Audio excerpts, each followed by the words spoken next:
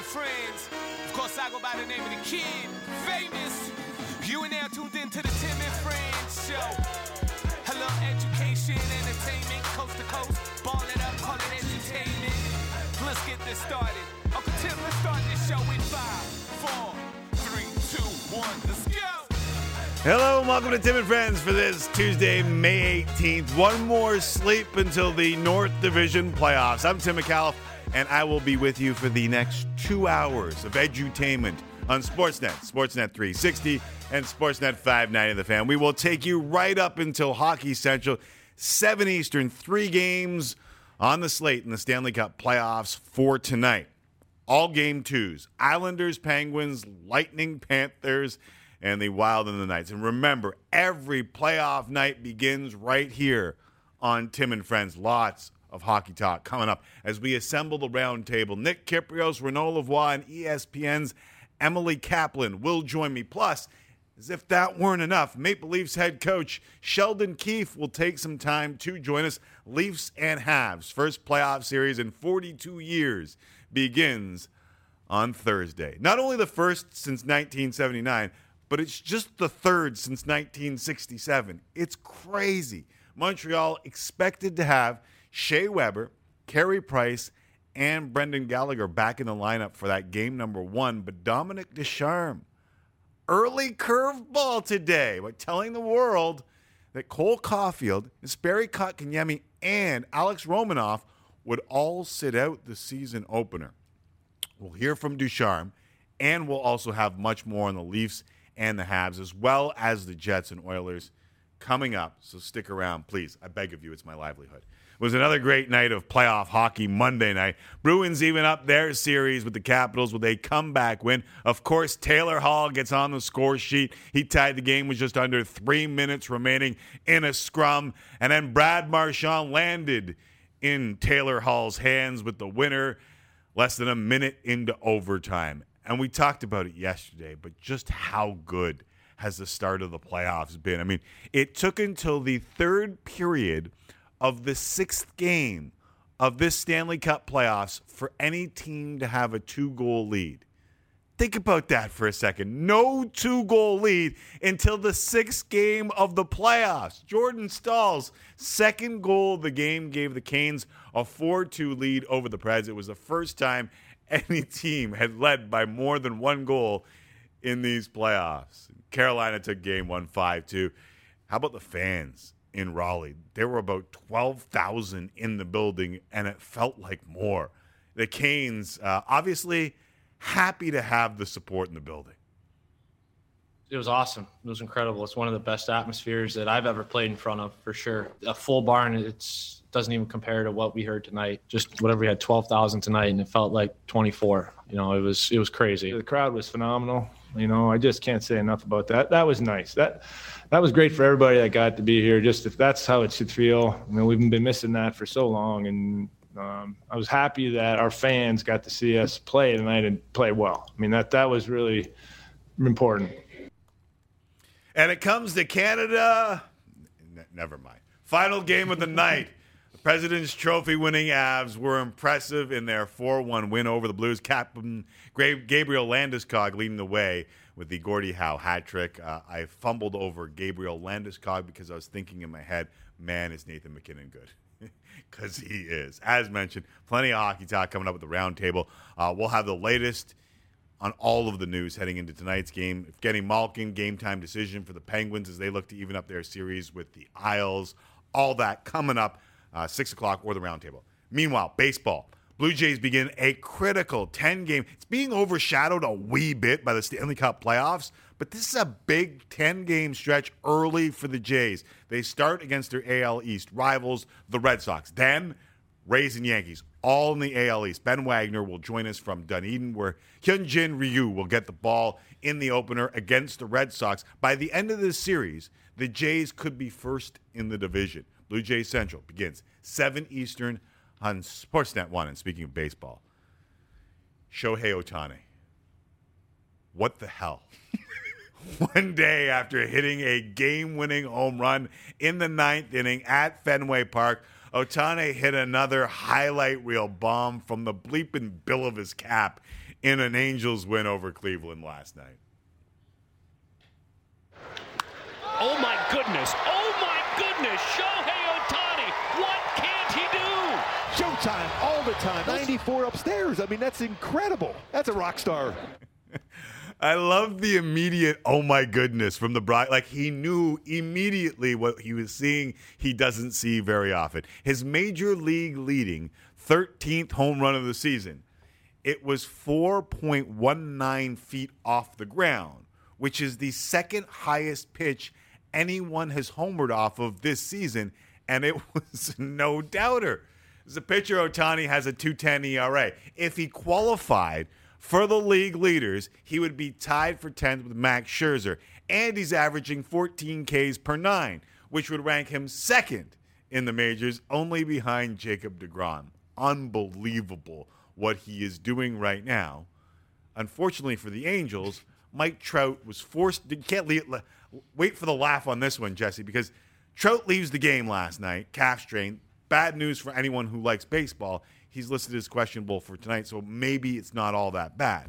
Yet, this is where you laugh. Despite having the top two favorites for AL MVP, despite having wasted the majority of maybe one of the best players we will ever see in Mike Trout, the Angels are 18-22 on the season. One of just 5 teams in the American League with a sub-500 record. And you have Ohtani and Trout. All right, I'll move on. NBA postseason begins tonight with the inaugural play-in tournament. That's right, kids. Eastern Conference up first. 7th-seeded Celtics will host the number 8 seed Wizards, with the winner advancing to the first round as the 7th seed. And the loser will play the 9-10 game, or the winner between the 9-10. Listen, it's confusing even to me. Either way, the lower seeds, one of them will move on. The second one will play the winner of the Hornets and a depleted Pacers team to determine who is the 8th seed. Got it good, McAuliffe? And since you understood, the Raptors continued their end-of-season media availabilities today, and it was Kyle Lowry's turn. I think he spoke for 45 minutes with the media. As we've talked about extensively, Lowry's contract is up, and so is team president Masai Ujiri. And Lowry says their decisions are not mutually exclusive. Part of the reason I'm still here is because of him, right? And part of the reason I re-signed here twice is because of him, right? That's a large part of why I'm able to be who I am and gotten to this point. So his decision, yes, it definitely will, factor into anything. But I want him to get what he deserves, right? He is the best out there, right? He should be the number 1, rated president / general manager / whatever other title, the president of basketball operations. He is that. He will get his payday, and it's well deserved and well earned. He's put together great teams, and he's put together one of the franchise's greatest runs there has been, right? And like to say it, he didn't trade for me, but he was the one that paid me to stay twice, and he gave me the opportunity to continue to lead. So he's made great moves, and like I said, his decision, whatever it is, I want him to be happy also. Man, 45 minutes, and Lowry had the media eating out of the palm of his hand. He even dropped a few names that may be potential destinations. No one really stopped on those 2 names to see if he was planting those seeds for a reason. It's almost as if he has figured out the media the same way that he figured out how to be among the most effective players in the NBA. It is going to be a very interesting couple of months for the Raptors. We'll talk more about it with Danielle Michaud of the Raptors broadcast when she joins me in hour number 2. Lowry also said today that playing in this summer's Olympics is still, quote, under consideration, which leads me to first things first. First things first. Some things in life are worth fighting for. And for Manny Bouchot, She has spent most of her life doing that, literally. The 33-year-old Canadian boxer has won 11 Canadian national championships and 2 Pan Am Games titles. The only thing that has eluded her is an Olympic podium, and Tokyo was supposed to be her shot. The only thing standing in her way seems to be the IOC and the birth of her daughter. Let me explain. Our 11-time national champion has qualified for just one Olympic Games in Rio back in 2012. The London Games, Bujold thought she had qualified at the Pan Ams, only to have the qualification standards changed. That's right, her first Olympics, or the first Olympics, to include women's boxing, wanted to make the World Championships more meaningful. So they changed the game and made many fighters qualify again at the Worlds in China. Bujold got a terrible draw and lost to a top-ranked fighter from North Korea. In Rio, she was a podium favorite, but just before her quarterfinal matchup, she fell sick. And the next day, like a true Canadian warrior, all she did was unhook her intravenous and went into the arena to fight. Having lost 5 pounds in 24 hours, she lost to a 3-time world champion in Ren Sansan of China. After the heartbreak, Bujold took a step back and had a child, a daughter, fittingly named Kate Olympia, fittingly K.O., and fittingly for the unfinished business of the Olympia.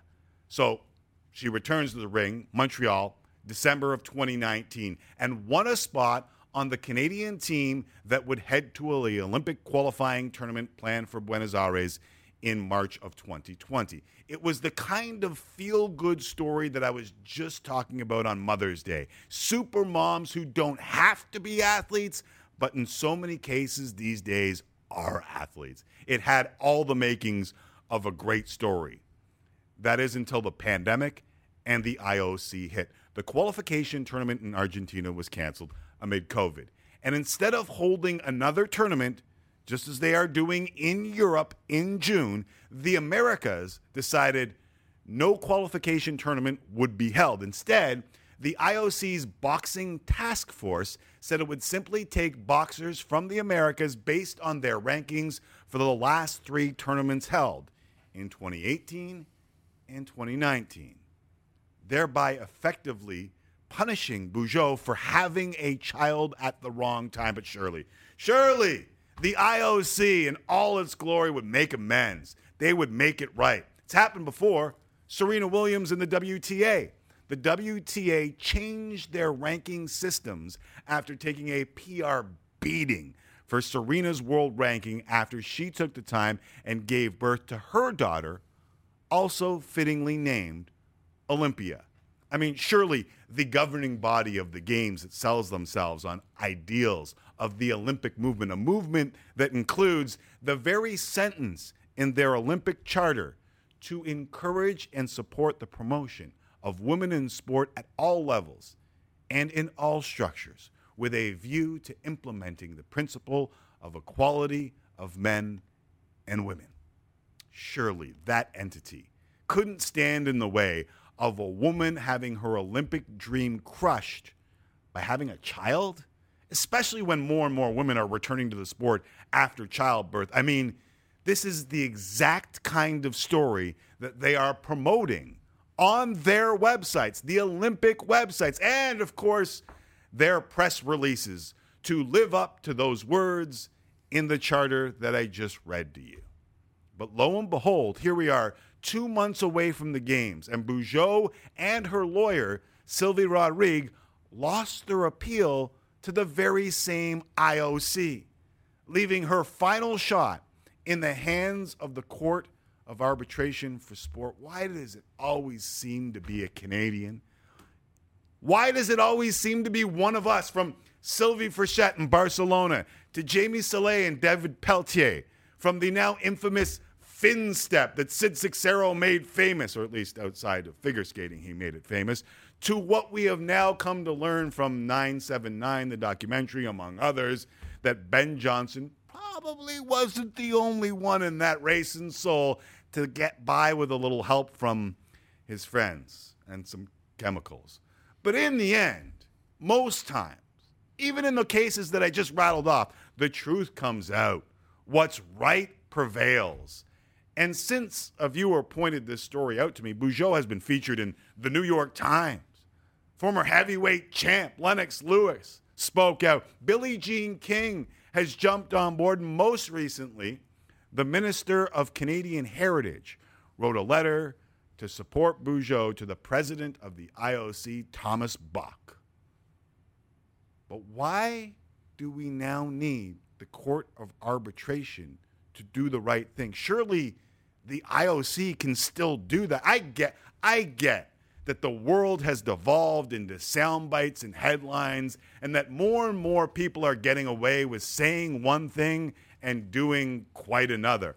Optics have become way too important to way too many people. But I was always told, I was raised on the idea that actions speak louder than words. And it's time for the IOC to live up to the ideals that they have set out for themselves.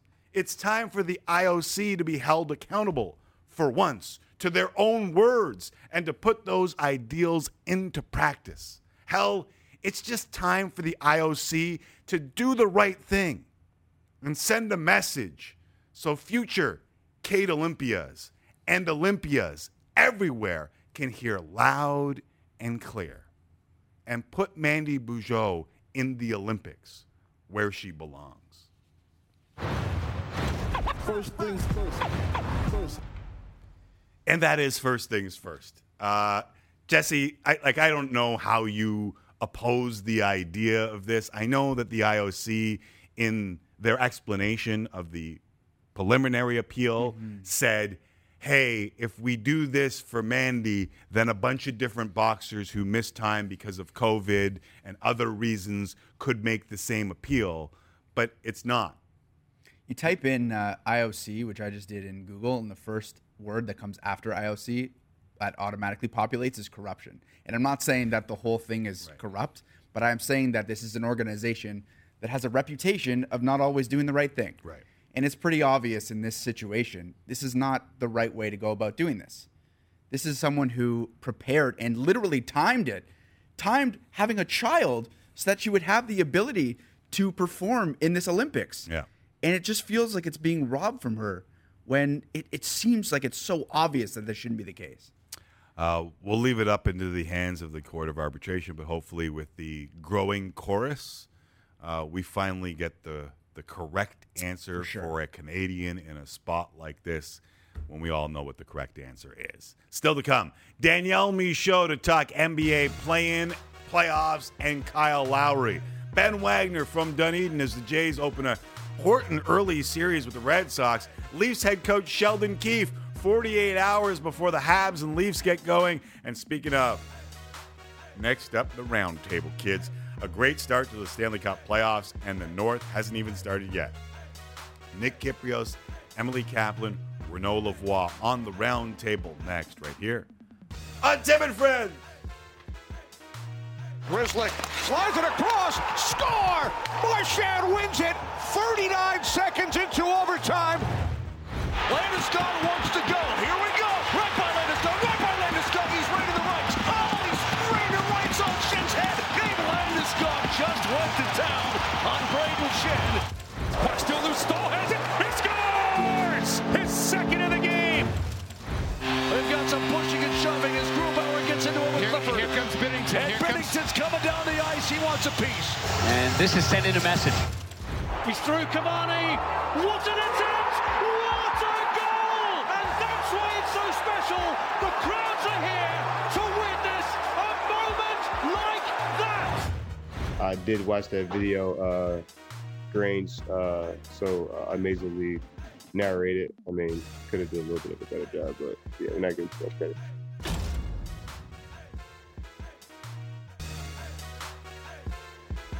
Welcome back to Tim and Friends, a jam-packed show, and the Tuesday tradition just keeps growing in stature by the week. The virtual roundtable has assembled to talk a little hockey today, and perhaps the greatest start in Stanley Cup playoff history.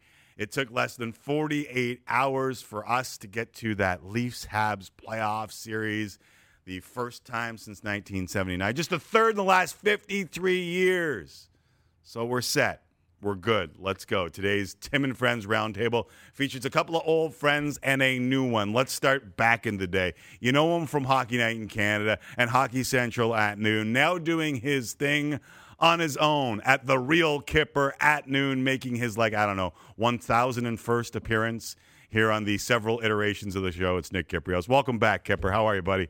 Tim, always nice to get a break from Doug McClain. You'll do just fine. Thank you, brother. Another old friend from back in the radio days. His insider knowledge is consumed on Twitter in both official languages. So are his broadcast skills and his Bears fandom, if I'm not mistaken.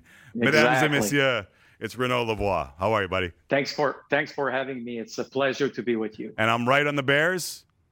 You are totally right. So let's go to Chicago. Finally, she made her first of a couple of appearances as the big bad American on our round table on this Canadian show, eh? But she's just back as a plain old damn good hockey reporter from ESPN. It's Emily Kaplan. What's going on, Caps? How are you? I'm good. Sorry, we're just going to talk about Justin Fields the whole time, me and Renaud. Nice. Oh, I'm a Michigan fan, so I don't know if I'll enjoy that one all that much. Let's move on. Let's play the feud. We begin en français avec mon ami Renaud. Qu'est-ce qui se passe avec Ducharme, Kotkaniemi, Caulfield? Wow. I'm kidding. I would be lost if you answered in French. Let me just ask you. I'm out. What?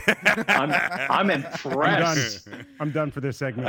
What's going on with the Habs? Ducharme, no Kotkaniemi, no Caulfield, no Roman. Are you surprised? Not really. Maybe on Cole Caulfield a little bit because he did everything in his power to be in the lineup to start the playoffs. But if you look at the Jesperi Kotkaniemi, he's got some issues in his game, so they're giving him quote-unquote a break. That doesn't mean that he's not going to be back at some point versus the Toronto Maple Leafs. And if you look at the Alexander Romanov, it's a little bit of the same thing. He's not really reliable right now in the D zone, so they need to make a change. They need to put more veteran players in the lineup, and that's exactly what Dominique Ducharme is going to do for Game 1 Thursday. It's not exactly Ohio State, Kaplan, but given the hype that surrounded Caulfield at Wisconsin, given the hype that surrounds all three of those guys, are you surprised at this call by Ducharme? I am, and this is just my American perspective because, of course, we want to see the young American play. But I feel like the biggest issue with the Montreal Canadiens over the last several years is they don't have high-end talent. And here's the three players, in my opinion, who have the highest upside in talent. But it seems that they just need to go with veteran, as Renaud said, and physicality, and that's why these guys are sitting out. But for a more entertaining series, I much would prefer to see these three guys in. Kipper, is that it? Just a quick note. You almost watch the physicality of the first round, and it's not you're not sure what you're going to get out of the North Division, but it's a big ask for Cole to come in and be in a scenario where he can contribute goals. I don't mind the move in terms of just feeling out the series, and at the end of the day, the guy weighs $160. That's a hard ask to get him in Game 1 of a Stanley Cup playoff, where you assume that everybody's going to once again get shot out of a cannon. It might not be a bad idea to let him absorb a little bit of that, and maybe find a way to get him in Game 2 or 3. Yeah, and that was what I was going to say. It feels to me like the Habs, and I'll ask Sheldon Keefe when he comes on a little bit later, but it feels to me like the Habs are going to try and push the Leafs around. Kipper, do you agree? 100%. That's the only way Montreal's going to have a chance at this. You don't want to go toe-to-toe with these guys.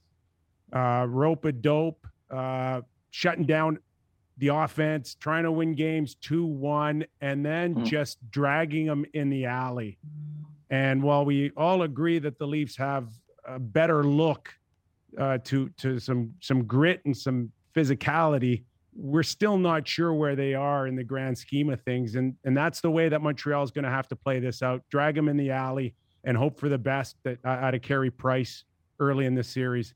Kaplan, are the Leafs built to withstand this a little better now than they have been in the past? For sure. I've been joking the last couple weeks that I think Kyle Dubas created a super team of good guys. Like you look like Wayne Simmons, Joe Thornton, Nick Foligno. Those are all guys that guys in the league and gals in the league want to root for because they're awesome. But they also add that element of physicality and playoff experience that the Leafs have really been missing. And if they're going to avoid another collapse, they're going to be relying on those guys to just really bring it. It's going to be interesting to see where the Leafs come out in all of this because first and foremost, we know they're a highly skilled team and they want to play that fast transition game. But I'm not sure if the Leafs have still the roster. And I like this saying this time of year that you got two type of hockey players, those that go out and start a fire and those that put out fires. And I still see a Tom Wilson or a Josh Anderson potentially as fire starters. While Wayne Simmons can certainly put fires out, as we saw with the Vancouver Canucks. I'm not sure there's anyone still in that lineup that can truly initiate a full-on physicality like some other teams we've seen already in the first round. Renaud? Well said, Kipper. And you know what? If you look at the Montreal Canadiens right now, obviously it's going to be a physical team. The fact that Shea Weber is going to play, I believe, changed everything. Why I'm saying that is because, he was a real question mark 2 weeks ago, and that's what he brings. And remember, after the first game of the season, Austin Matthews' agent was complaining about protecting the stars in the NHL. He believed that there was too many whacks on star players on the Maple Leafs. Mitch Marner said earlier this week, or if it was maybe at the end of last week, that he believes that, all the Ds for the Montreal Canadiens are Chris Pronger-like because they like to cross-check. And he's hoping that, the refs are going to look at it. If you start saying stuff like that, it's because you don't want to be hit. You don't want to be involved in the physicality of the game. But we'll see how it's going to turn out. But it's obvious that Austin Matthews and Mitch Marner, the Montreal Canadiens, are going to be all over them. And it's going to start with the first line with a guy like Brendan Gallagher. And you can go down the lineup. There's always going to be someone hitting the stars players of the Toronto Maple Leafs. Just one note. I don't think the physicality just stops amongst the Leaf players. I think they're going to go after Jack Campbell a little bit here. Yeah, you're right. There is a feeling out there from the Montreal side that this guy is not 100% healthy. We saw at the beginning of the season or at the beginning of the new year, he was lost for about a month. And we heard Sheldon Keefe talk about managing an injury. So there's a lot of feeling that it's beyond wear and tear for Jack Campbell, that he is still nursing whatever the situation is, i.e. a groin injury or a sports hernia. But something's going on with him, and I think they're going to want to challenge him physically really early here. Keep an eye on that. All right. From everyone, I want a one-line answer. Everyone fill in the blank. This series will be decided by blank. Kaplan, I'll start with you. This series will be decided by? Emily? Goaltending. Kipper? Austin Matthews. Renaud?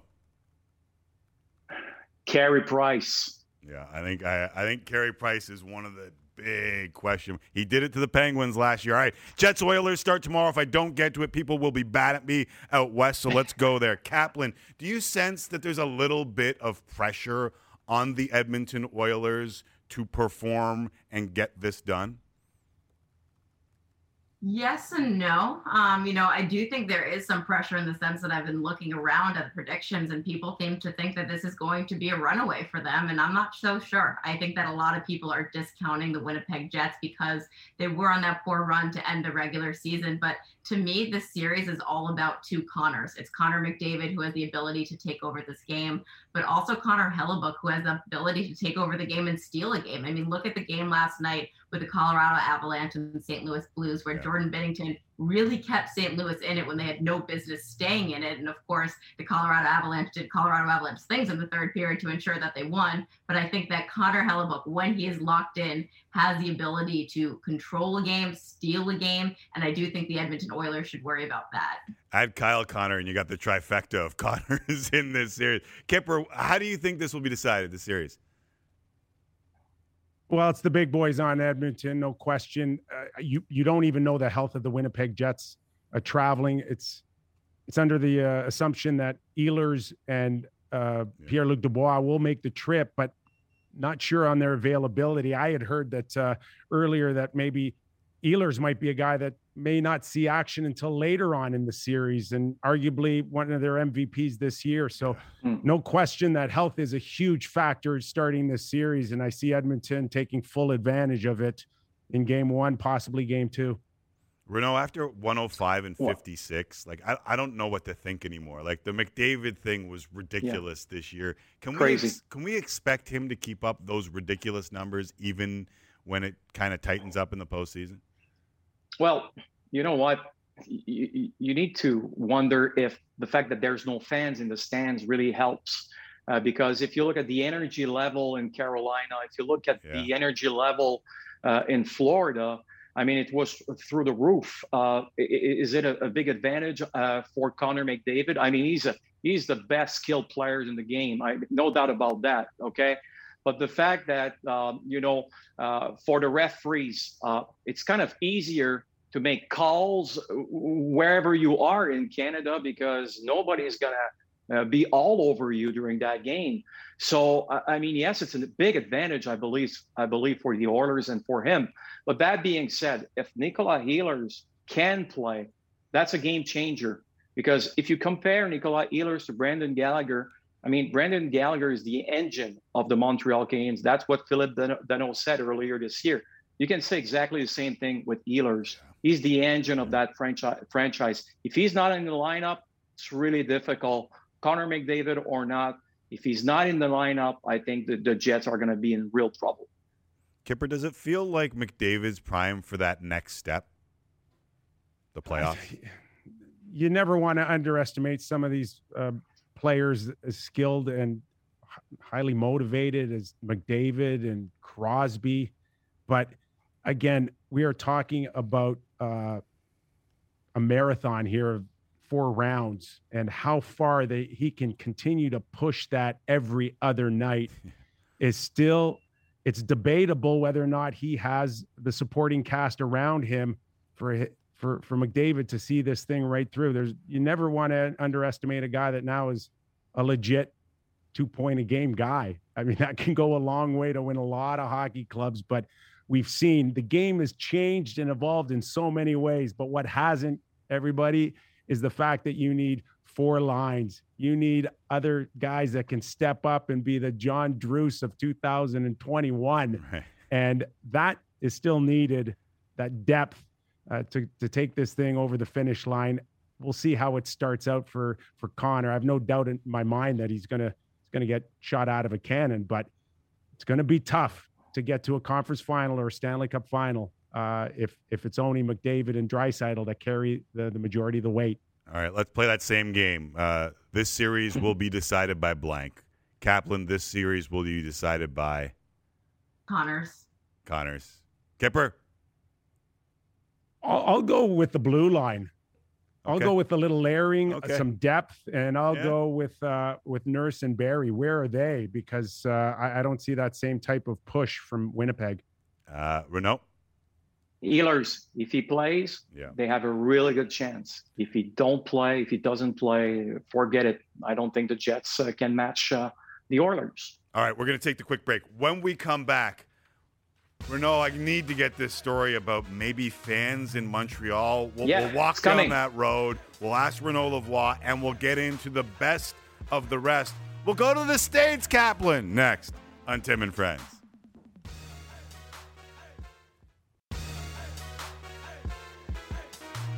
Roundtable still assembled here on Tim and Friends. Emily Kaplan, we're calling it Capper and Kipper here. Nick Kypreos and Renaud Lavoie. Renaud Lavoie came up with it, so I'm not going to claim any sort of territorial rights on that in any way, shape, or form. Renaud, I got to ask you before we move on to the rest of the series, and there have been amazing ones. What's the story out of Montreal surrounding the potential of fans by Game 6? Is that a possibility? Yeah, no more curfew on May 28th. So the next day on May 29, you have a scheduled Game 6 between the Leafs and the Canadiens, and we don't know if we're going to have a Game 6. So here's the,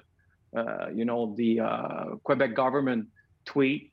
What you need to – no, that's not the Quebec government tweet. It's a reporter tweet. But anyhow, you need to understand this. What the Quebec government wants is to have a maximum of 2,500 people in the stands at the Bell Center starting on May 28th, on May 29.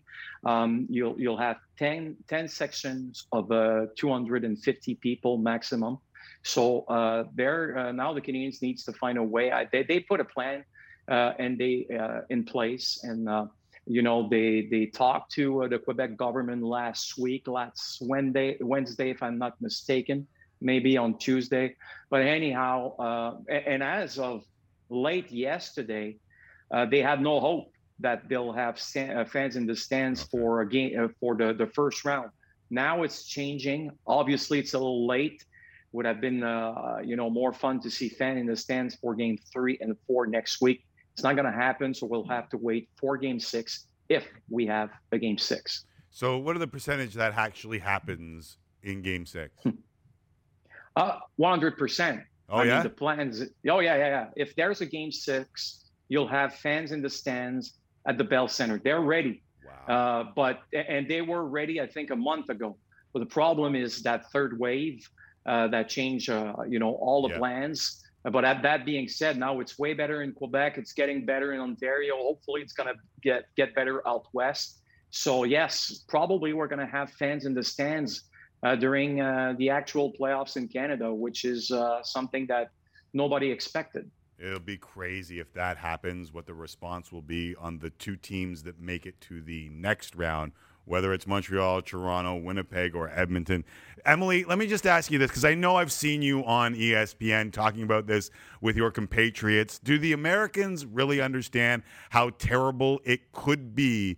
This country that hasn't won a cup since 1993 playing in a cup semifinal against a team with full capacity fans, and then maybe playing their home games in a neutral arena with no fans. I'm not sure Americans fully comprehend anything, but yes, I do think we understand the irony here. If anything, like for me, I think of the Toronto Maple Leafs, and their fans have been tortured since 1967, and just the irony of them finally breaking through with one of their most talented teams ever and not being able to experience it with them. I have empathy for them. I think that really sucks. Kipper, do you think the league is worried about this in any way, shape, or form? It's an ongoing daily question right. Amongst the Canadian teams here in Toronto. I know it's daily whether or not they're dealing with provincial or federal, and where are they? And it's almost as if somebody's got to green light it together. There's no question about that. Where's the liability on all of this? We saw our premier tell everybody in the restaurant business, start up, get the patio, fill the fridges, and then he shuts down a few days later. Yeah. So nothing's been decided. No answers to the Canadian teams, or at least the Toronto Maple Leafs. Still, the likeliest scenario is if they are in a conference final. The one that seems to make the most sense is playing your home games out of Buffalo. And crazy. Fans out of the United States, will Canadians get a chance to cross the border and go in? And if they do they have to come back and quarantine for 2 weeks? Who knows? But nothing has been decided, at least from what I'm hearing, either from the Leafs or the Players Association. Hey, playoff hockey in Buffalo. There you go. All right. What's the best series outside of the North? I'll start with you, Renaud. So far from what you've seen, you got an answer. It's too easy. I mean, come on. You have to ask me a tougher question than that. It's the Panthers and the Lightning. I mean, it's just amazing to see hockey being played when Kipper was playing, actually. That was the type of hockey that was making me, making sure that I was staying up all night and I couldn't go to bed. There you go. And you know what? To be honest with you, it was the best days. Now it's getting back, and it's something that I'm so happy to see, because hockey was too beige in my mind. Now, and it's not about I want more fights. No, it's not. I want emotions. That's what we're seeing right now, and you have to give a lot of credits to the players of both teams. Kipper, you're the only one that's been in that kind of fire. Like, can they keep up that intensity? Yeah, absolutely, they can. They're jacked, and the Panthers want something that the Lightning have, and that's the Stanley Cup. So it has to go through the champions. And let's face it, they've had success as Stanley Cup champions, but never have we seen any type of real rivalry coming out of the state of Florida. This is putting a stamp on this thing and this can carry on for decades. But just planting that seed that these are true rivalries now is taking hockey in the state of Florida to a complete another level. All right, Kaplan, give me the best series outside of the Lightning and Panthers then. The Sunshine Showdown we have to move away from. What's your favorite series outside that? So I want to pick the Islanders and the Pens, because the Islanders are the team that's like death, taxes, and discounting the Islanders until they go on a run that makes you pay attention to them, and that's what they are. They just kind of grind teams out. But as long as Evgeny Malkin's not out there, Brian Dumoulin as well, those are two impact players. I don't think Tristan Jarry is really the difference maker in this. I know a lot of people are off on him after a poor game, but it's those guys. So I'm going to have to go with the Capitals and Bruins series, just because there's so much star power in that one. I mean, you've got Taylor Hall, who basically willed himself there at the trade deadline and is now trying to earn himself an extension and is really doing well. The Perfection line, who have accounted for 48% of the goals for that team before the trade deadline. They wanted more balanced scoring. Weren't great in game one, but you saw them come out in game two. Brad Marchand starting to get a little feisty. And of course, the Caps. I mean, there's a lot of subplot there with them bringing in Peter Laviolette to reinstill urgency. So this one has entertained me through two games so far, and I'll pick that over Florida any day. All right. I'll go Minnesota and Vegas for no other reason that the Wild are in the psyche of Vegas. The best team may not advance in the second round, but it might be a mental thing. We'll probably see Fleury back in the lineup, but there's also that dilemma that I think Vegas wanted to go with Robin Lehner in game two and get these both guys involved, but Fleury's play, and I think maybe Lehner a little apprehensive of going in after that performance by Fleury should have him on the bench watching the Flower yet again in game two. Renaud, I know McDavid's the king, and I'm not going to suggest otherwise, but watching Nathan McKinnon and that top line go to work last night, even though Binnington was unbelievable. Nuts. I mean, McKinnon just seems like he's built for the postseason. Well, he's on a mission, right? His good friend Sidney Crosby has already 3 Stanley Cup, and there's a lot of people who are saying that the Avalanche are the best team in the league. Actually, I talked to some players on other teams this year playing versus the Avalanche, and some told me that, and I'm going to name one guy, Derek Brassard. Derek Brassard told me, Renaud, when I arrived in the league, the Detroit Red Wings were the best team in the game. That's what I see right now with the Avalanche. It's the first time in my career that I'm looking at a team that I can compare with the Detroit Red Wings. So, yes, these guys are on a mission. Nathan is on a mission, no doubt about that. And he wants that Stanley Cup. And if they don't win the Stanley Cup this year, I believe it's going to be a failure for that franchise. And he is, no question, Renaud, he's a fire starter. This guy can beat you in so many ways, but there's an edge to him and a physicality that I don't know if any other true star in the game, and I include Connor McDavid, has that extra edge of sheer power in his game, like Nathan can. He gets wired up, and sometimes it could be his best friend. Sometimes it can hurt him a little bit, but as he matures and goes through the process here, it just looks like he's getting better and better every year. We already had a moose. That's Messier, but this is a horse. Like, McKinnon is just a horse. Listen, guys, we have run out of time, but this was plenty of fun. I really appreciate y'all joining and doing this with us, and hopefully we can do it again soon. Anytime. Enjoy the night, everybody. There they are. Emily Kaplan, Nick Kiprios, Renaud Lavoie.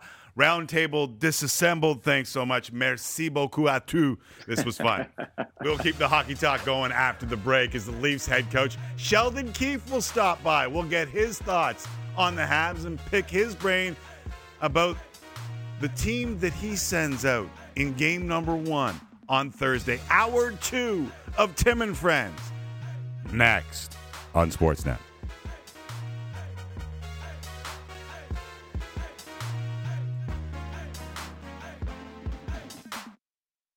Tim and Friends, time for Tim and Friends. Tim and Friends.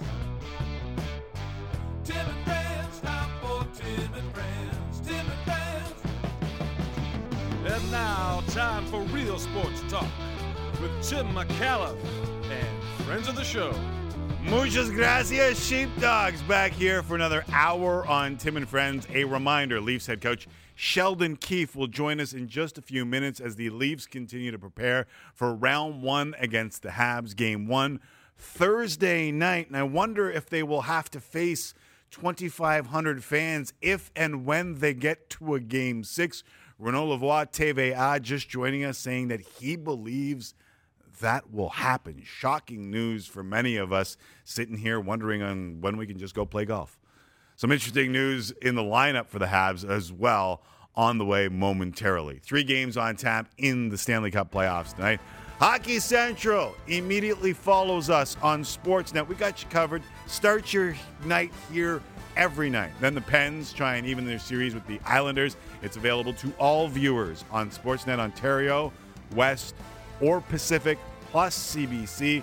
And after a great Game 1, the Battle of Florida resumes. I don't think it'll be removed unless you're Sam Bennett. Then you're removed. 8 Eastern, available to all viewers, Sportsnet East. And I say all viewers, there's no blackouts. You can see it on Sportsnet East. And later, the heavily favored Golden Knights try and bounce back from a Game 1 loss against the Wild. Catch it on Sportsnet and Sportsnet 360. Got it good, and since you understood, can't believe the Flames and the Canucks are actually playing a hockey game right now. It's almost surreal. William Lockwood making his NHL debut.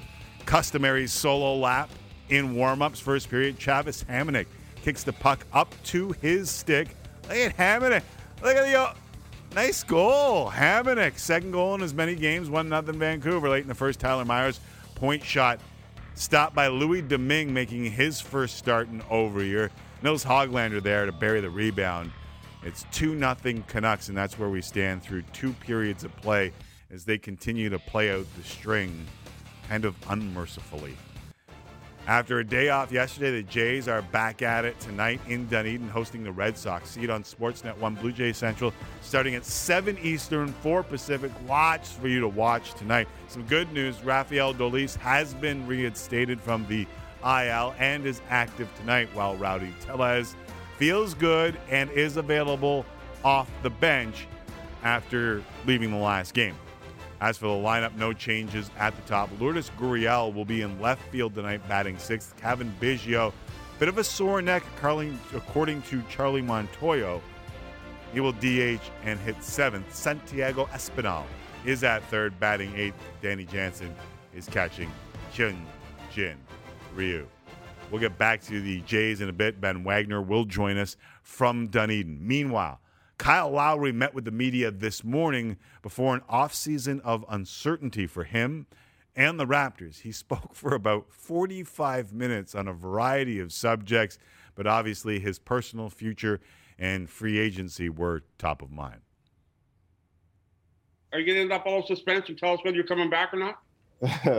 I think you know the answer. I'm just going to go out here and, and enjoy my summer, train, get my body right, get my mind right, enjoy my family time, right? It's been a crazy year. It's been one of the most difficult NBA seasons I've ever had.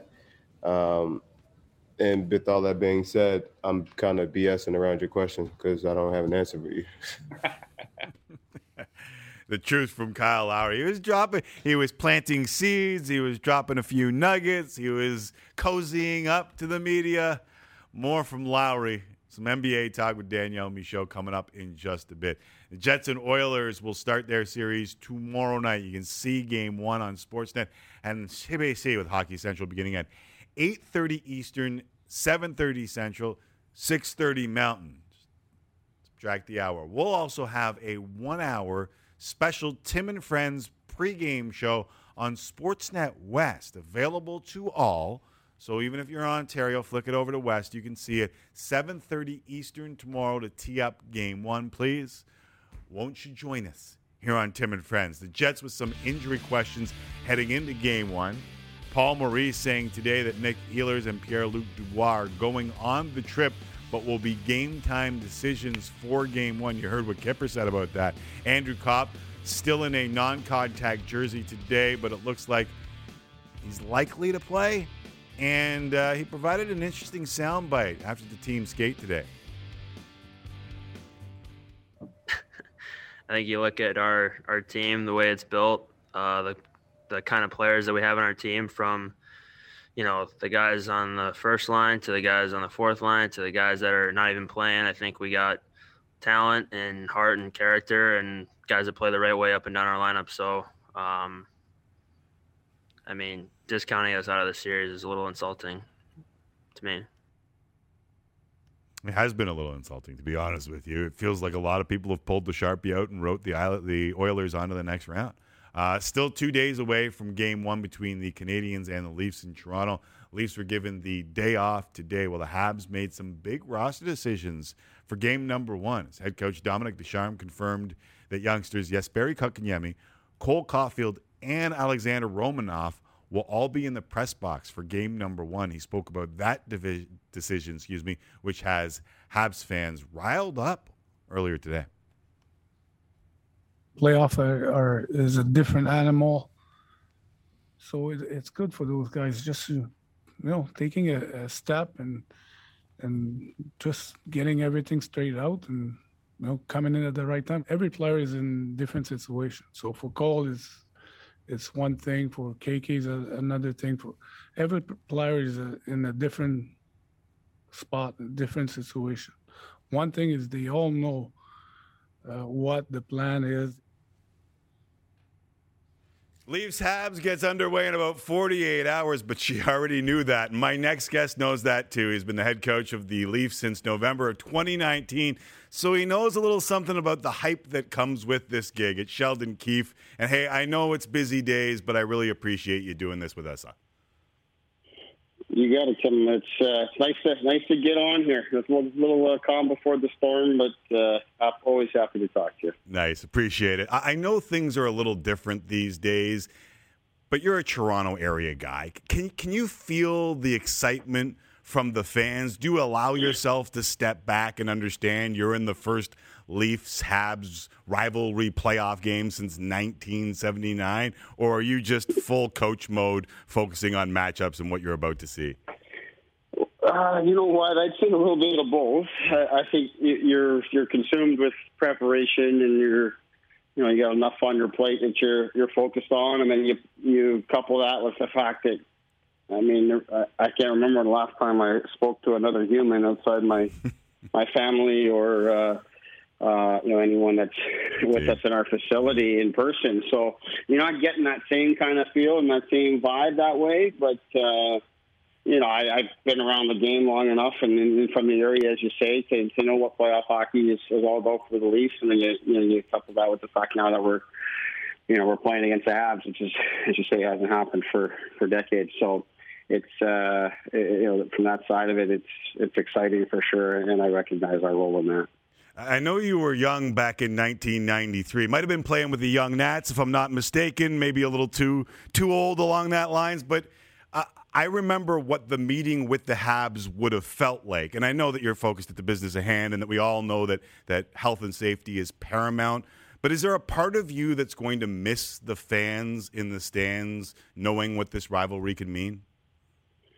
Well, for sure. We've missed the fans all season. I know that had there been fans, we wouldn't have been in the Canadian division likely. if the state of the world was different, but just the fact that we played in a Canadian-only division here, and you had these rivalries all season, and the fans weren't there to take part in it.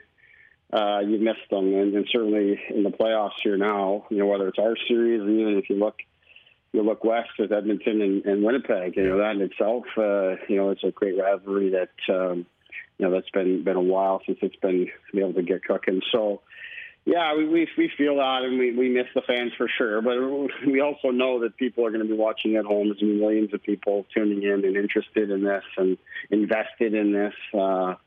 So I think it's terrific, and I think as you reflect on it, how the Canadian division worked out, I think from a league perspective, you probably couldn't have asked for anything more. No, probably not. You guys basically went wire to wire in this regular season, and by most accounts have the most talent in the North Division. But how much do things change once the postseason starts in the way the game's played?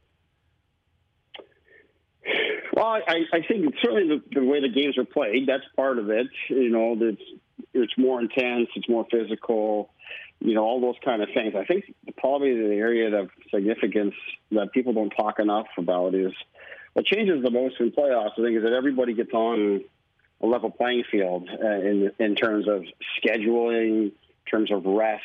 In a regular season, we might be catching a team that's right on the back end of a really tough road trip or a tough schedule, or maybe they're not, they got some sickness, or maybe, it's a team that's just not playing well and you can capitalize on that, or vice versa. But in the playoffs, everything's even. You're playing against the same team. They're preparing for you. In our case here, Montreal has had an extremely difficult schedule, probably as tough as anybody, other than probably Vancouver down the stretch. But now it's finally had a week off to prepare for that and recover from that, I should say, and then it's going to welcome people back to their lineup. So you're going to get that, and I think that's why, and you see such tight battles in these first-round series. And then, of course, you just take out the fact that half the league is done, right, and you're only dealing with the upper half of the league. And, this Montreal team's had a bit of a roller coaster type of season with injuries and COVID and all these kind of things, and Don Bouchard taking over there as head coach. But at the start of the season, they were the team that we were really focused on and trying to beat and trying to keep up with. Out of the gates, I remember you referenced that. We've been pretty much wire to wire, but at the start there, it was Montreal that we were trying to chase down, and things have changed there in that sense. But our respect for what they bring certainly is still strong. Sheldon Keefe joining us here on Tim and Friends. Do your guys feel the weight of the first round, given the past in Toronto? You know what? I was getting a lot of that question today as well earlier, and I think the way I'd answer it, I guess, is to say that myself as a coach, I certainly feel it. I think as an organization, we feel it and feel the responsibility to our fans, and certainly to a degree, the players, of course, feel that. Then I think rather than attaching it to the history, I think it's more just that it's a significant hurdle to get over. And then right away you go from 16 teams to 8 teams, and it starts to become real, in terms of what you're really competing for. But I think we have a great responsibility here as an organization, and myself as one of the leaders in the organization, to push our team past this. So, yeah, you definitely feel that. When I break it down to our players, however, I think, we certainly have, a section of our team that has been through some of this here in recent years, and I think they definitely feel it and want to push past this. But we've probably got 75% of our roster or greater that has won playoff series, and many of them have won many rounds of playoffs, and some of them have won the Stanley Cup. So we've got all sorts of different experiences on our team, and I think that in itself is what gives us extra confidence going into this. Yeah, a lot's been made about, obviously, the additions to your team, the grout, if you will, surrounding your young core. Do you feel more comfortable with this group than you did, say, last year?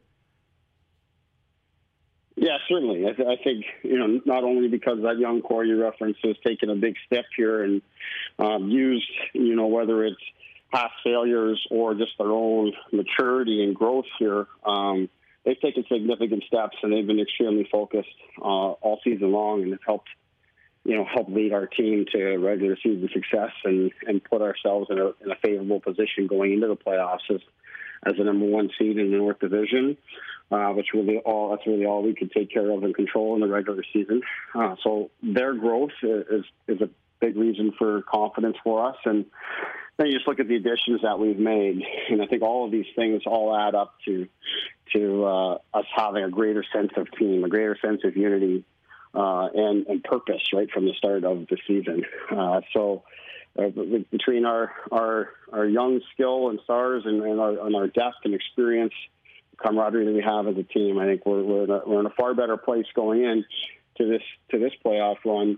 That said, it doesn't change the fact that the challenge is difficult, and you got to do the work when the puck drops. Understood. It's not often a dude goes 17-3-2 with a goals against and a save percentage in the top 10, and it feels like a big decision to name him your game one starter. But this year has been different all around, and I understand that. Is this an old school, this is my starter for the playoffs, or do you plan on using both goalies, especially given the fact that you have guaranteed back-to-backs here? Yeah, well, I mean, I don't know if there's an easy way to answer that, right, because of the nature of the back-to-back and the nature of the season, all these kind of things. Well, I think when you reference it being a difficult decision, it certainly was a difficult decision just because of the respect that we have for Frederik Andersen and his capabilities as a goaltender and his experience that he brings.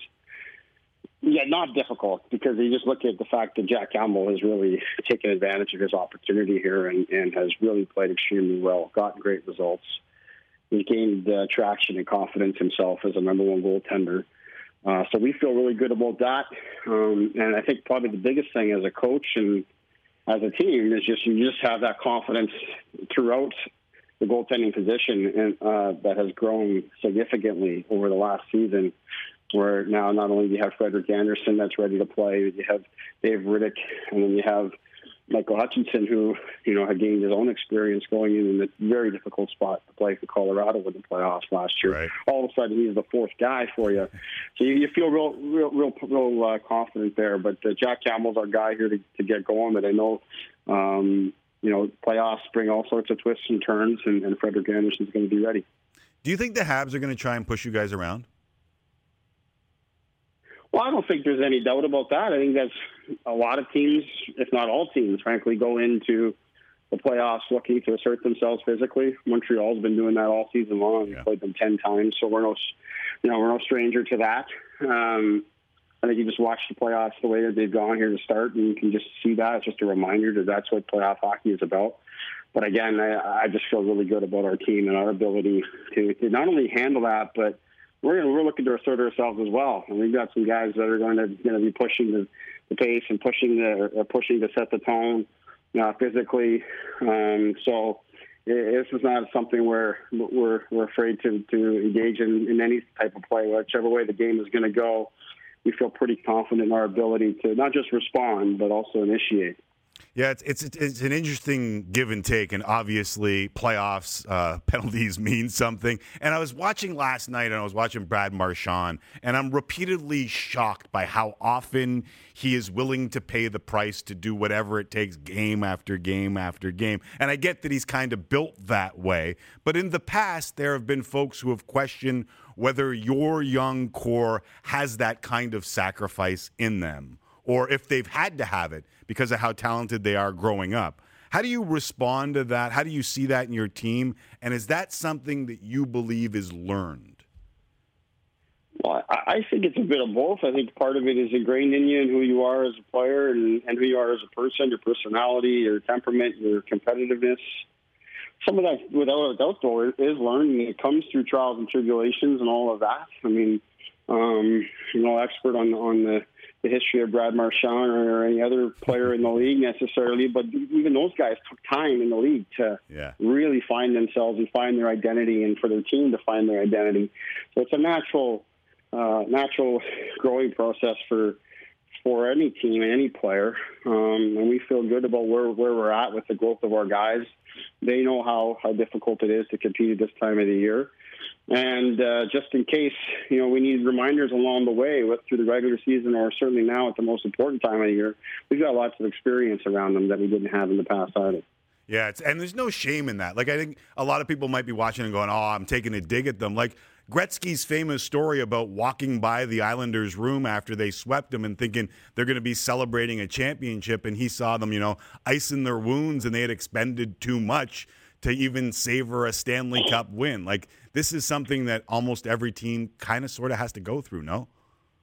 Well, I think even, if I just focus on recent history, I think, I think about the Tampa Bay Lightning and what they went through as dominant President Cup winners, getting swept by Columbus to the coming back with a vengeance last season and getting it done. And you look at Washington, St. Louis, all the way down the line, these teams in recent history, they had lots of years of trying to find themselves and trying to figure it out, and then it happens for you.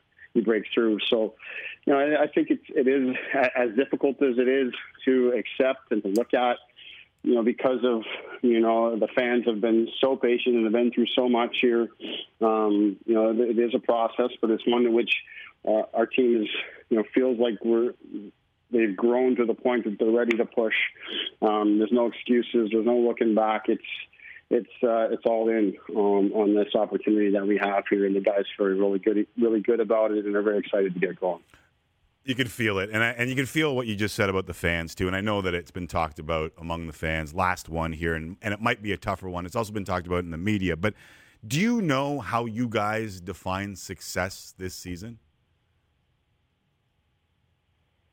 Well, I think you define success on whether or not you're able to win the Stanley Cup. That's the first thing. Only one team gets to experience that, and there's a lot of things along the way. And that's ultimately what we've been focused on right from day one of training camp. I think that's big picture focus, and that's exactly what we continue to work towards, and we put ourselves in a great spot for that. We feel like we can compete for that.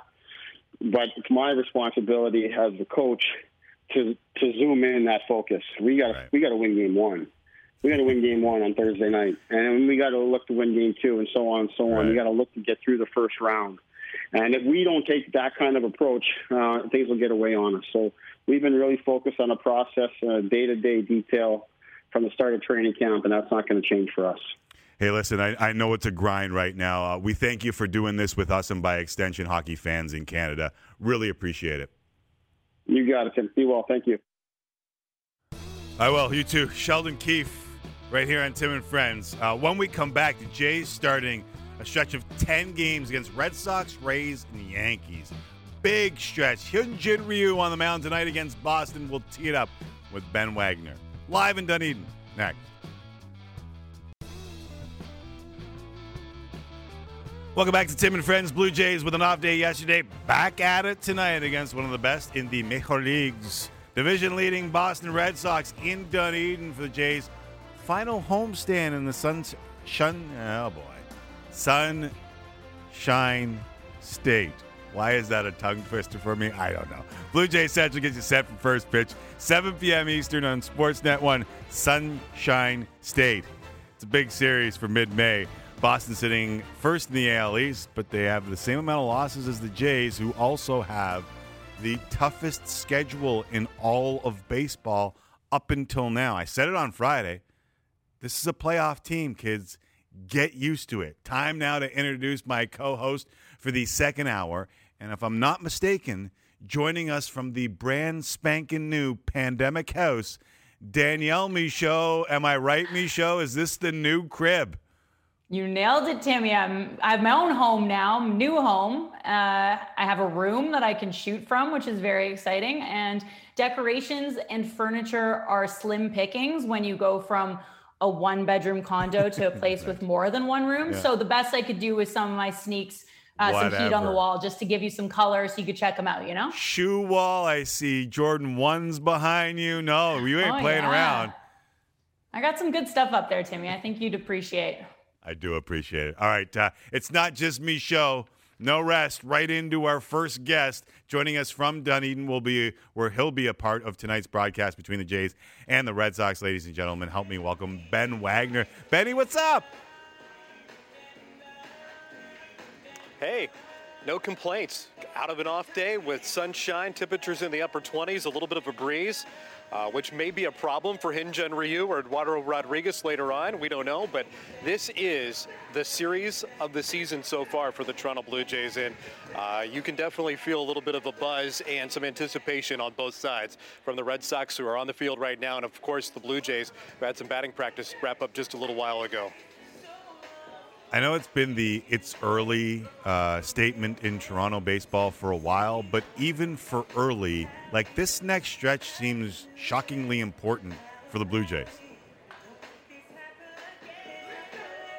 Without a doubt. I mean, the schedule's been very difficult for Charlie Montoyo, Pete Walker to navigate, one, the pitching, also the injuries, specifically with the pitching. And I know George Springer has yet to even get in the lineup, but here's a Blue Jays team that goes in to play tonight with a 3-game series against a division-leading team. And if you play well, you could be the division-leading team when everything is done and wrapped up, knowing that the Rays are also coming into town. And then there's a significant road trip on the horizon, going back to New York to play the Yankees in the Bronx, and then Cleveland, which is no slouch either. So this is a great position for the Blue Jay fans to find themselves in and really start to hone in and thinking about what this summer will really look like. It's going to be a lot of fun.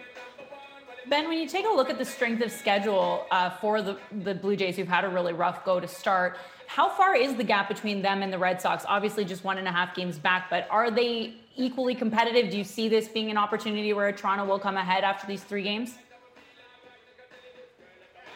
That's an interesting question, Danielle, because if you look at these teams, they're vastly different, especially for the Blue Jays. Their strength is the bullpen. That's not the strength for the Boston Red Sox. What the Red Sox, though, have been able to do that the Blue Jays haven't yet, that's get consistency from their offense. This is a pretty high-octane offense for the Boston Red Sox, and I know you love hitting at Fenway Park, and you can put up some gaudy numbers, and J.D. Martinez looks like the J.D. Martinez of MVP stature, J.D. Martinez, but the Blue Jays have yet to find that consistency, or maybe a guy that could win an MVP in their lineup in George Springer. That's still a work in progress, but this lineup has hit its stride. They've got Marcus Semien at the top. You've got Bo Bichette. You've got Vladimir Guerrero Jr. getting better pitches to hit and driving them because of the success that Teoscar Hernandez has had since coming off the COVID injured list. So this is a really interesting and dynamic way to look at these two teams. But for me, the Blue Jays have the better potential still to come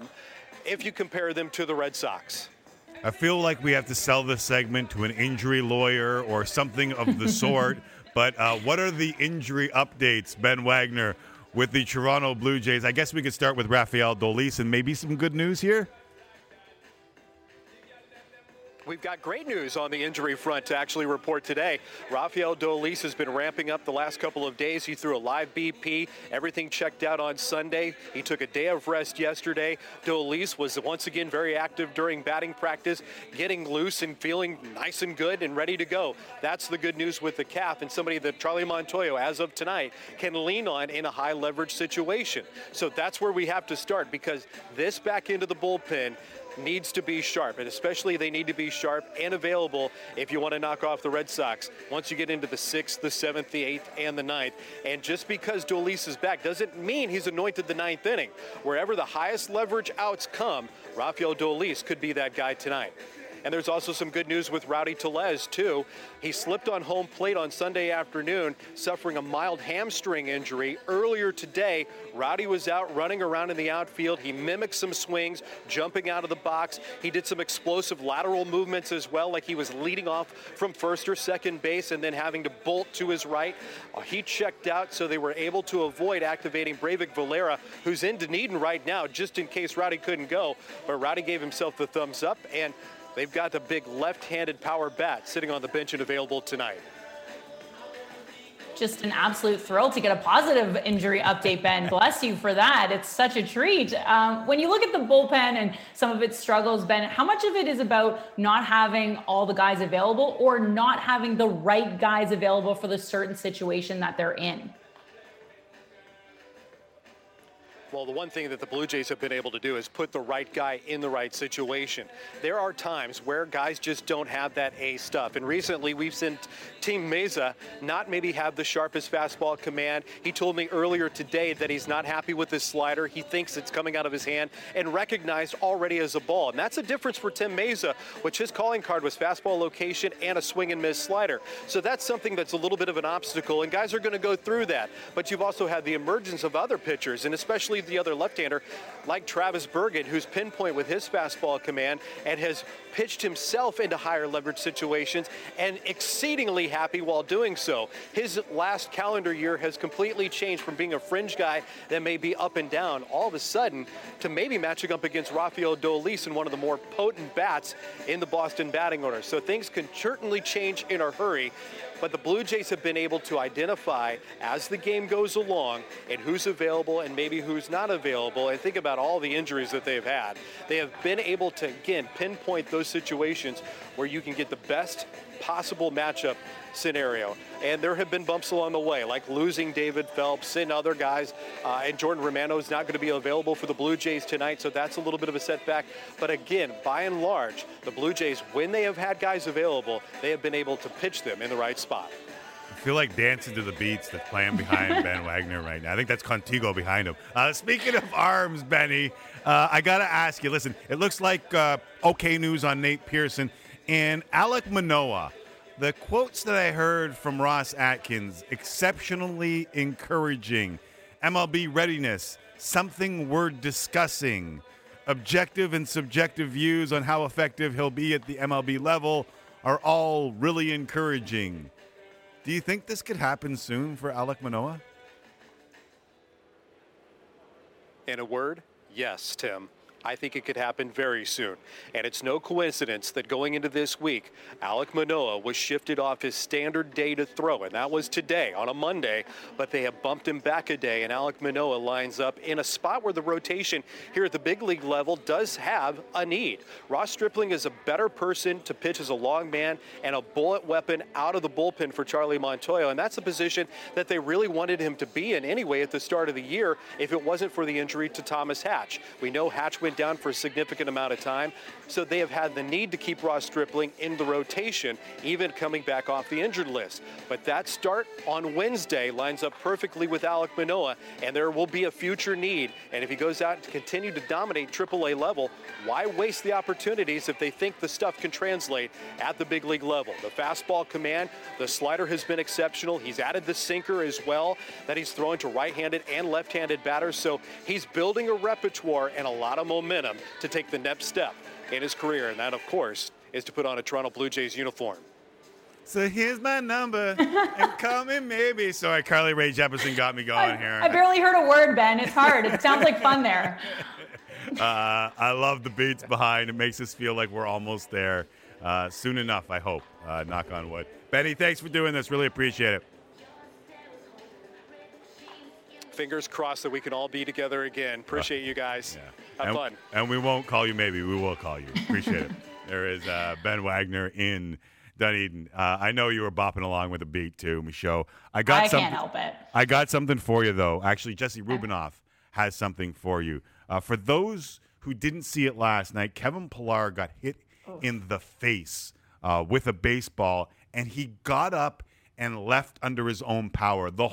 Everyone in the ballpark, whether it was fans, players, the pitcher who hit him, everyone remarkably concerned with the former Blue Jays' health, and just seeing him get up and walk off under his own power was a... But Jesse, you said that he just tweeted? He didn't tweet. He had a Zoom where he was talking, and Joel Sherman took a picture of the Zoom. And you know how we had that viewer discretion is advised last week? Wow. It might be for this. Poor Kevin Pillar. I mean, as soon as you get hit in the nose, you know you're going to get the purple under the eyes immediately. So you take that into consideration. Maybe it's not that bad, but poor guy. Jeez. Sherman. No, that's ugly stuff. And it was hard to tell where exactly the ball caught him. I think that's why everyone was having such a hard time watching the replay, because he went down and you saw him kind of pull his head up, and there was a lot of blood. So you're going, okay, it's somewhere in this middle section. To the fact that he's able to sit there right now and talk, man, he can't be feeling too good, but could have been a much, much worse outcome, right? Sherman caught him at like the perfect time for a guy who just got hit in the face with a fastball. Like, his beard's still immaculate though. So I give some points. Full credit. If you stand up, like this is like old school hockey mentality. Sometimes I wonder why hockey players try to get off when they put their team at a disadvantage. Just stay down on the ice, get the whistle. I always think, like, even when I watch UFC too, it's like, what would happen to me if that happened? Yes. You'd Like, be if I toast, took a Jess. 94 mile an hour Toast. fastball to the face, like it's over. Like I'm not getting up.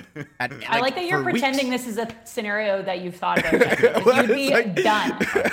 I do it all the time. I do the same thing. Like I imagine, like that would Such really a weird hurt. thing to do, but it's so true. It really is, guys. I can't say I've fantasized about getting smoked in the face with a punch in UFC, but I appreciate it. It's the literal reason why I won't watch those gruesome injuries over Yeah. again, because I Ugh. put myself in that spot when I see those injuries. We're safer All in here. Yeah, much safer in here. I think. Hopefully. Stick around, Michaud, can you? Yeah, Awesome. absolutely. After the break, NBA play, or the NBA play-in tournament. I keep getting tripped up by that, and it's getting frustrating. The NBA play-in tournament. The play-in tournament. It gets going tonight. Can Russ and the Wizards knock off the Celtics? Could LeBron and the Lakers get knocked out before the big dance even starts? We'll discuss next.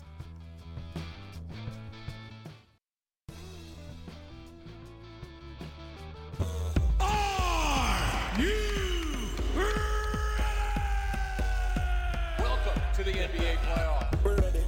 We're ready. Yeah, we're ready. Ready. Ready. Ready.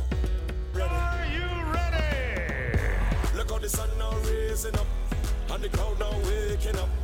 The atmosphere have vibes, and nothing can break it up. That's a man's So jam. let me see your hands up, so everybody know put your hands up, so if you're ready for the road. What a play by Kawhi. The filthiest of the filthy. How come they don't just stop the game?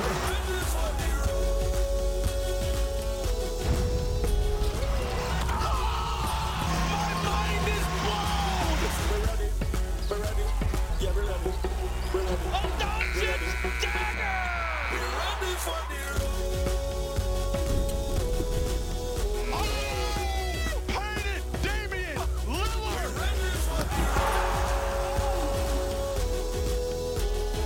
Oh, my goodness. Come on, Damian. So we're ready. We're ready. Yeah, we're ready. We're ready. Yeah, we're ready. We're ready. We're ready. The Boston Celtics are once again the world champions. The Lakers have won it again. Game's over, and the Pistons have won the world championship. And the Chicago Bulls have won the NBA championship. The Lakers repeat back-to-back titles. Not only are we ready, we're kind of underway as Danielle Michaud remains the friend of the show.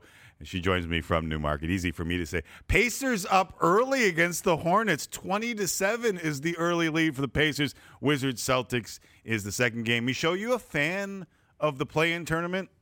So glad that is where you started, Timmy, because it was the first thing I wanted to say. I'm a massive fan of this play-in tournament idea. I don't want to hear any slander about it, not from LeBron, who's only complaining because now he's suddenly in the play-in situation.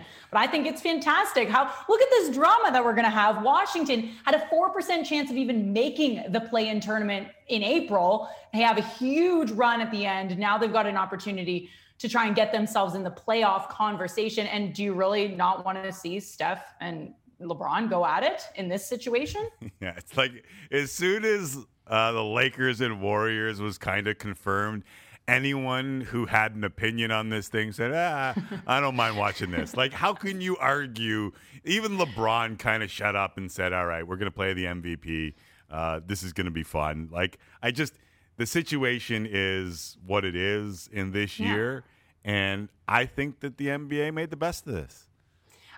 And you say LeBron shut up. He more just talked everyone's ear off about how good Steph is, which I feel like is some sort of weird, unique strategy he's going with to just try to make us all think that they're not that good going up against the Warriors. But Steph's been real quiet because I think he knows this is going to be a tough one to get through for them, especially if AD and LeBron are at full health and they can find some, they're totally going to be a totally different team in this playoff type scenario. So that'll be by far the best game, I think. Yeah, I called LeBron a liar, and I was just saying it because you know that if he had have played Denver, it would have been Jokic, who is the MVP, and not Steph Curry. And if he was playing the Bucks, it would have been Giannis, who's the MVP. Like, he's just doing what you're supposed to do when you face a team. You give them all of the accolades so that they feel good. It's the mind games, Timmy.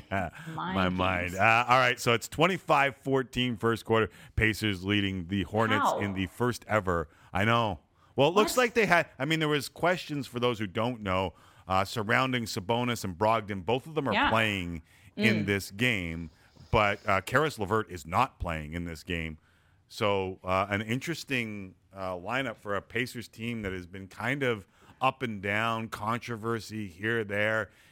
Nate, the assistant coach, former Raptors assistant coach, Nate Bjorgen, who you spoke to a bunch of times as a sideline reporter, seemingly in turmoil, but they're playing good, at least in this first quarter. Yeah, it felt like the injuries were going to be their biggest issue. If Brogdon didn't play, they'd have no chance, because I really felt like Charlotte's limping into this, but they got a lot of people like, LaMelo Ball's been the leader that they've needed, right? Like, I think he's impressed a lot of people. That's why he's Rookie of the Year candidate. But I just didn't think that the Pacers were gonna have enough. It's been so disjointed and so drama filled through this last little bit. And then throw in that LeVert's health and safety protocols got him out, which I'm curious to see how often that pops up through this playoffs, right? They don't have the bubble to protect them this time. Yeah, and we're seeing that people who have been vaccinated come up positive without symptoms. We're going to have to figure all that out as we move along.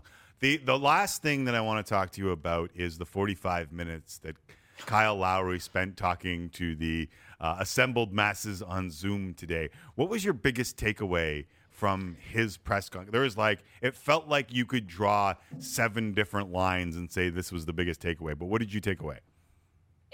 Honestly, that Kyle Lowry is the greatest Toronto Raptor of all time, and he always will be, because he's always been so open and honest with where his head's at with this journey in Toronto. And I think the one line that stood out to me is that regardless of that, it's going to come down to money and term, right? And that's what everyone's asking. Have we seen Lowry suit up for his last game, or will we see him again next year? And I go back and forth in my head about what the right move is. I'm starting to lean towards, pay this man and give him the opportunity to finish out his career. He's not going to drop off the face of the earth next year and suddenly not be good. It's not like his season this year was only mediocre. He's still a major player for this team, and you can figure out how to build around him, because I think a lot of the priorities that Masai Ujiri and Bobby Webster might have had for this 2021 summer aren't existent anymore. So why don't you look at what you do have? Because the grass isn't always greener.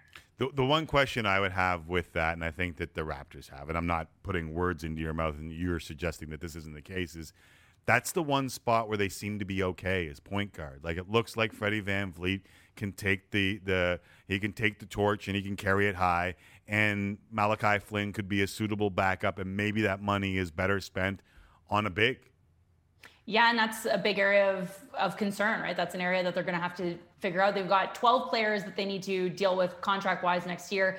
Obviously, Aaron Baines' experiment did not work out whatsoever.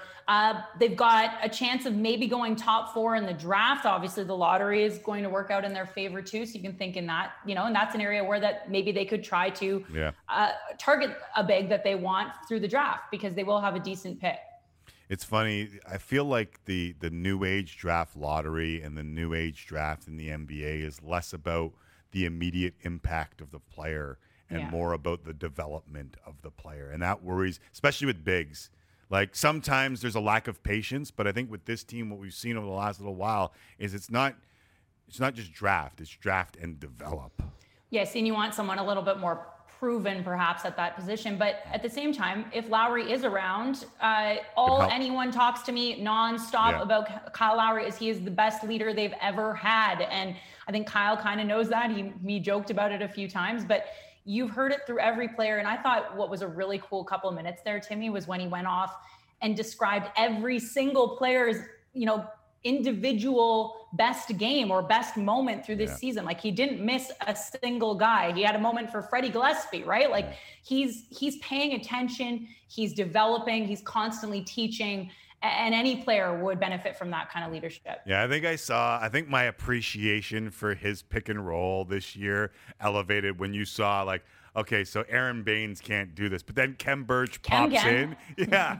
And it's just like career high, and it's just you get that appreciation for what Lowry does, which is win and make others around him better. Did it stand out to you that he also mentioned how he's kind of tied to Masai in a way? Because I thought that was kind of a cool point that, he wants Masai to get paid. Yes. Can I be honest here? I thought that was a good way to plant the seed that I might be leaving. Oh, okay, so you took it as like he's saying goodbye because Masai might as well? Yeah, I think that if Masai leaves, then that gives him the out. Peace. Yeah, you know what I'm saying? Like, I'm kind of sort of tied to this guy. He's giving me my due, and if he bounces, then that gives me a reason to bounce too. But a graceful exit, but I don't think Masai's leaving, Tim. Neither does Michael Grange.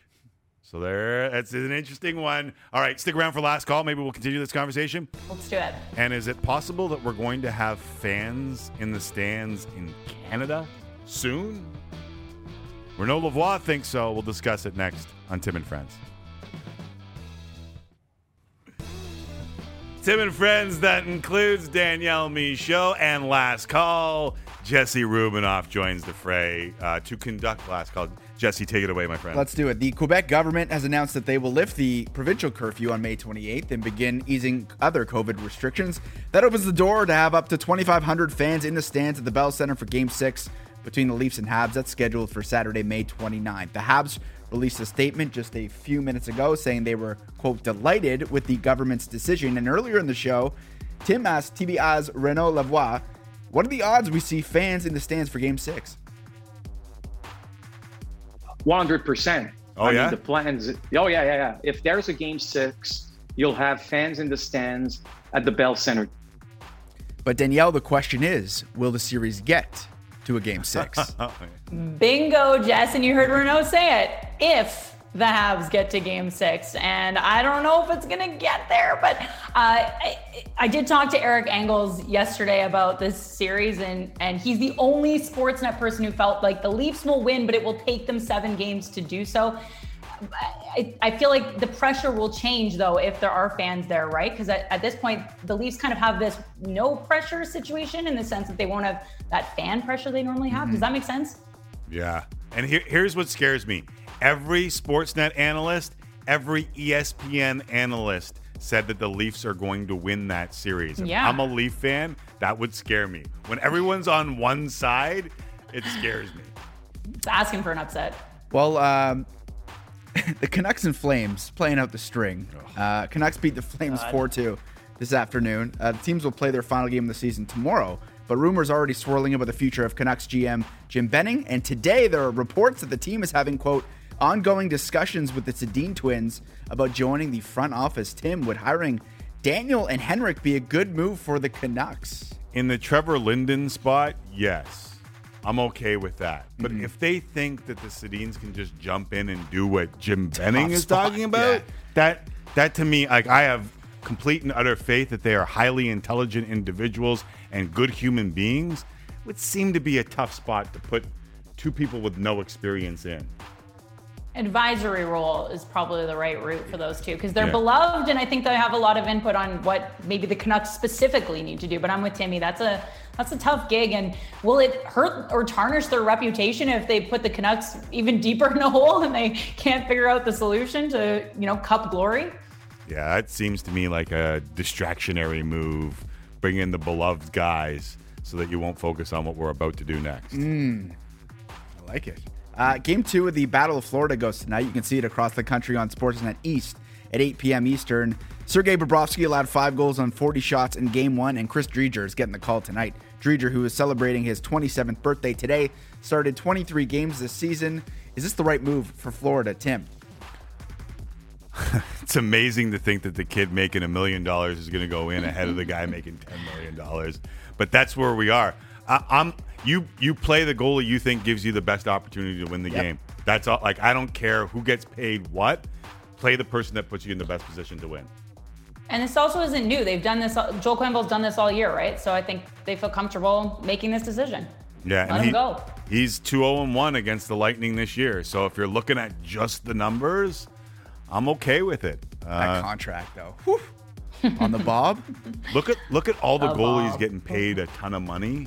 That's going to be a thing of the past. Yeah, there's going to be an argument moving forward. Michaud, thank you for doing this. Much appreciated. Thanks, guys. Dropping by for a couple segments, do it in front of the brand new shoe wall. I love it.